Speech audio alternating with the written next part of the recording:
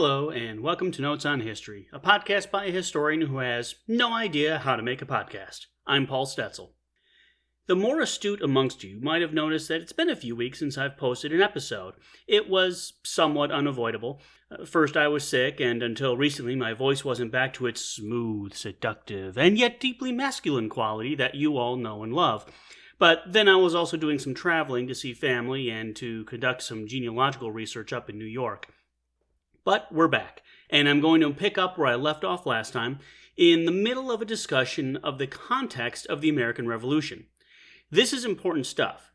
I would love to be able to suggest that we all learned this stuff in high school, but I'm positive that kids these days aren't getting a fair look at American history, and adults who were old enough to have once learned this stuff the right way are also old enough to have forgotten much of it.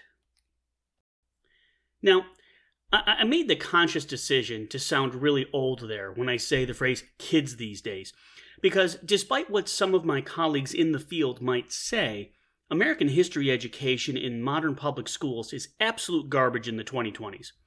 One of my many complaints about the product of a modern education is that kids leave high school not understanding the first thing about how the American system of government is supposed to work, knowing full well that these students will soon vote accordingly. And one of the ways schools fail us in this regard is by not ensuring that those kids understand why the American system works the way it does. And here we find the chief benefit of studying the American Revolution. Besides the fact that it's full of great stories of just about every kind, I want it to be understood that much of the way our founding fathers set up our government was derived from two different bits of context. The first is that they read a lot of Roman history, and that they were deeply affected by the history of the Roman Republic in particular. Now, that's super cool for a historian like me, who also finds Roman history all kinds of fun, but I'm going to set that aside so I can focus on the other bit of context. That much of the American founding is a direct reaction to the way the British government attempted to rule the colonies in the generation leading up to 1776. Our government is supposed to work in a particular way in order to avoid repeating the mistakes of the past. And when we forget what those mistakes were, well, there's that old cliche about those who forget the past being doomed to repeat it. In the past couple episodes, I spoke about a couple of documents, then read the text of those documents in separate recordings. Today, I'm taking a different approach. I'm going to cover some basic notes about a set of documents that we collectively call the Intolerable Acts, a name which, as you can imagine, is not what the British called them. Remember in an earlier episode when I told you that it will help to understand all this if you just automatically assume that the British were the bad guys in all this? That's going to be really easy when we talk about these different bills passed by Parliament. There's a reason the colonists called them intolerable. The first one I'll mention is actually the last of the five. I just want to get it out of the way. The Quebec Act really has nothing to do with the other four, but it was passed in the same session of Parliament, so oftentimes colonists lumped it in with the other four. I'm really not interested in getting into the Quebec Act. It had to do with the organization of Quebec, which had been acquired in the French and Indian War, and it really only affected the colonists in the 13 colonies because it theoretically changed the map enough that some land claims were suddenly in question. There were also some concerns over what the colonists saw as favoring Catholics, which is actually a pretty strange read when you consider the history of Catholicism in Britain up to that time. All in all, it's an issue for another day. The other four acts, however, are super relevant. They were passed in response to the Boston Tea Party. Just a brief reminder for those of you who learned this in school. The Boston Tea Party in December of 1773 was when some of the more disaffected colonists protested the British tax on tea by throwing boxes of tea off of ships in Boston Harbor while dressed up as American Indians. Now, some snide historians like to point out that those dumb Americans would have paid less under this new tax system, but they, like the British Parliament, miss the point completely. The point was that in levying this tax, Parliament was, as was the case in several instances leading up to the Revolution, claiming authority that the colonists did not believe Parliament had. Besides, this system was set up in such a way that British merchants could legally avoid the tax while colonial merchants had to pay it. So, for all the talk among the British that the colonists were virtually represented in Parliament, they were being held to very, very different rules. Anyway, in response to what happened in Boston, Parliament passed a group of 5 new laws, and I'm going to take, as I said, the first 4 of those laws one at a time since there really is no other way to do it. The first of these was super fun, the Boston Port Act. By this act, the British Parliament created a blockade of a British-owned port, in this particular case, specifically Boston, and held the town essentially under siege from the sea until the tea was paid for. Spoiler alert, it never was, and every year to this day, the British government still, with good humor, bills us for the tea. I'm not going to read you the entire bill like I did the last couple of documents because it really is a great example of how legislation can sometimes use hundreds of words when 5 or 6 will do. I'll give you one example. I actually counted this and found that the bill uses 234 words to say the phrase, "The Port of Boston is closed until further notice." And then it uses about as many after that to describe what will happen if you try to bring goods in or out. Then it goes on in, again, about as many words to say that even if the tea was paid for, the king would decide when Boston could get off the timeout chair. There are a number of problems with this. When the colonists said that they felt the British were being tyrannical, today we all understand that nobody seriously thought that George III was an 18th century Adolf Hitler, or that he was a genocidal maniac or something. They didn't believe that, but that does not mean that his parliament could be trusted to govern fairly and justly. The average person in Boston was not at the dock when the tea went overboard. It isn't entirely clear if the average person supported throwing the tea overboard, though if there was a place in the colonies where a modern polling company might have found that that was a majority opinion, I suppose Boston was the place for it. But an embargo is an act of war, and the Parliament was enforcing it on British subjects as though they were already in rebellion. And despite what your liberal uncle tells you at Thanksgiving this year, an out-of-control riot is not the same thing as an insurrection. And herein lies the lesson for our modern times. If 2 sides are in disagreement, and every action results in an overreaction from the other side, what you end up with is a ratchet where things only move in one direction. When a disagreement is ratcheting up between a responsible government and an increasingly angry mob, it is incumbent on that government to defuse the situation because they are the ones who are, in theory, in charge. The Boston Port Act made no attempt to defuse the situation. And by the way, here's where the British become the baddies, it very predictably made things worse. The second of these bills was called the Massachusetts Government Act, and it goes right along with the Boston Port Act. There is a historian named David Ammerman who wrote a great essay on these acts. It was called The Tea Crisis and Its Consequences Through 1775. I know it was republished online back in, I think, 2008, but I actually have it in the Compendium of the American Revolution, which was published in 2000, and I think I remember reading that it was derived from work Ammerman did back in the 1970s, so it's been around a while now. He described this better than I can, so I'm going to quote a couple sentences from him. Quote, "The Massachusetts Government Act altered by parliamentary fiat, as far as the colonists saw it, the basic structure of colonial government. It provided that the upper house, or council, should henceforth be appointed by the king rather than selected by the governor from a list nominated by the lower house." Unquote. Okay, so right off the bat, we have a problem.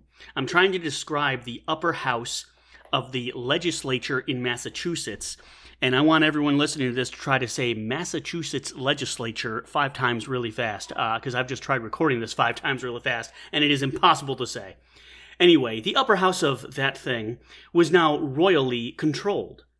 Before this, the lower house had some level of control. You'll recall the phrase checks and balances. It had one of these checks or balances on the upper house by providing a list to the governor, a list of men who were acceptable as candidates for the upper house, but no longer. To make sure this change happened, the new law was brought over by a new governor, General Thomas Gage, who very quickly saw to it that this and other parts of the Intolerable Acts were put into force. For example, Emmerman goes on to say that the law, quote, also brought local administration more directly under the control of the governor. Towns were allowed to hold their cherished meeting only once a year and were forbidden to concern themselves with other than local matters. The thrust and intent of the law was to limit the democratic features of New England government, unquote. Emmerman's description makes perfect sense, especially when you consider that just a year before the Boston Tea Party, Gage had written his opinion that, quote, democracy was too prevalent in America. Now, we know today that the words democracy and republic are often used interchangeably when in fact they actually have different meanings, but no matter which way you slice it, a quick way to signal a big old red flag to Americans is when you say something like democracy is too prevalent while simultaneously taking away the rights of people to govern themselves. There isn't a good way to look at that on this side of the pond. And Gage knew this. That's why he suggested, and Parliament passed, the third of these bills, something called the Administration of Justice Act. This simply had to do with what might happen if government officials like Gage were to be arrested while enforcing the first two acts. Why would they be arrested? Well, Gage and his cronies were there to drink tea and take away the traditional rights of Americans, and thanks to the Sons of Liberty, they were all out of tea. If they were overzealous, they might be stopped by local law enforcement. And if Gage determined that a fair trial was not possible, this act reserved his right to move his trial, or those of other government officials, out of Massachusetts, either to another colony or back to Britain. To give an idea of how this was viewed, the colonists sometimes referred to the Administration of Justice Act as the Murder Act, on the belief that they thought it would actually literally allow royal officials to get away with murder. This is very easy to understand in our modern political environment. A few years ago, we all watched George Floyd's death on a 24-hour repeat on any number of news channels. Imagine if Derek Chauvin's trial for Floyd's death had been moved to, I don't know, maybe Guantanamo Bay, where witnesses might not be able to make it, or the chain of custody of evidence between Milwaukee and Cuba might not be quite right.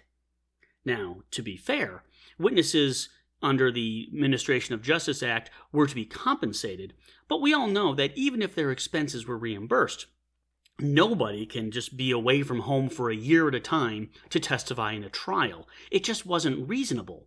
And under these circumstances, what do you think the result would have been out in the streets if Chauvin's Guantanamo Bay trial had failed to convict? At a minimum, you would have conspiracy theories out the wazoo, which, as we all know, is where most conspiracy theories come from. But far more likely, nobody would have trusted Gage and his governments, nor should they have. The fourth of these acts also had something to do with Governor Gage. Gage had been one of the biggerwigs back during the French and Indian War, and he had found it difficult to persuade the colonial legislatures to put up British soldiers during the war, to give them a place to stay, to house them. Their skepticism of the British Army is something I mentioned in a previous podcast, and to just refresh your memory, Americans didn't like British soldiers, and British soldiers didn't like Americans. Colonial legislatures were generally willing to pay for provisions for them, but when the war was over, many colonists didn't quite understand why the British government insisted on keeping troops in America. After all, Americans had been more or less defending themselves from the get-go without any real help from the Crown. So why needlessly introduce this threat to American liberty? I know that sounds strange today, since traditional Americans have a great deal of respect for our men and women in uniform. But the attitude was a little different. The attitude is what you might expect if the government was telling compound-dwelling libertarians in Montana that the FBI would be stationed on their land just in case. When General Gage convinced Parliament back in the 1760s to force the colonists to put up soldiers in unoccupied buildings, the colonists felt annoyed but not particularly put out. When Parliament passed a new act in 1774, at the same time that an embargo, again an act of war in most cases, an embargo was being enacted against one of the colonies, and the royal government was taking clear steps to centralize authority among people who traditionally adhered to decentralized institutions, the colonists took it personally. Many more modern historians have pointed out, as Ammerman did, that the law did not actually force the colonists to take soldiers into their homes. That's not what it did. They were supposed to stay out of your house and only use outbuildings and taverns and things like that. However, the Americans didn't remember that part of it. They only remembered the stories often spread around about officers and soldiers forcibly quartering themselves in homes in clear violation of the law. So, once again, just like the last couple of episodes, we see the British government acting without really understanding the situation on the ground. And again, there are lessons for the modern era here. Americans, by this time, were simply not like their British cousins. After all, that's why they were here in America and not in Britain still. They did not see a siege of Boston as commensurate punishment for a bunch of yahoos who destroyed the property of the East India Company. And quite the opposite. The response from the British garnered sympathy for those yahoos and their cause. The same is true of the Massachusetts Government Act. If you want to start pushing the buttons of traditional Americans, go ahead and take a top-down approach to politics. It didn't matter what the policies were going to be. How policy was made was at least as important as the policies themselves. And that's actually a really important aspect of American governance that many people today have seemed to have lost sight of. And how about the Justice Act? I've said this before, and I'll say it again. Even if the intentions are good, which I don't believe they were in this particular case, but even if they were good, if a government is seen as having a lack of transparency, that government is begging for conspiracy theories and distrust. And then we have the Quartering Act. We're Americans. We simply don't deal with this nonsense. In fact, the Third Amendment to the Constitution puts the kibosh on this, and as far as I know, it has never been challenged, because the American sentiment towards this idea was pretty much set in stone even before 1774 came around. It simply isn't done, not because Americans aren't willing to help, or because we don't trust authority. We actually do trust authority when the authority is trustworthy. But a government that gives Americans condescension and doesn't follow its own rules, well, if you don't see the problem by now, your tea is waiting for you at the bottom of Boston Harbor. I'm Paul Stetzel. Thanks for listening.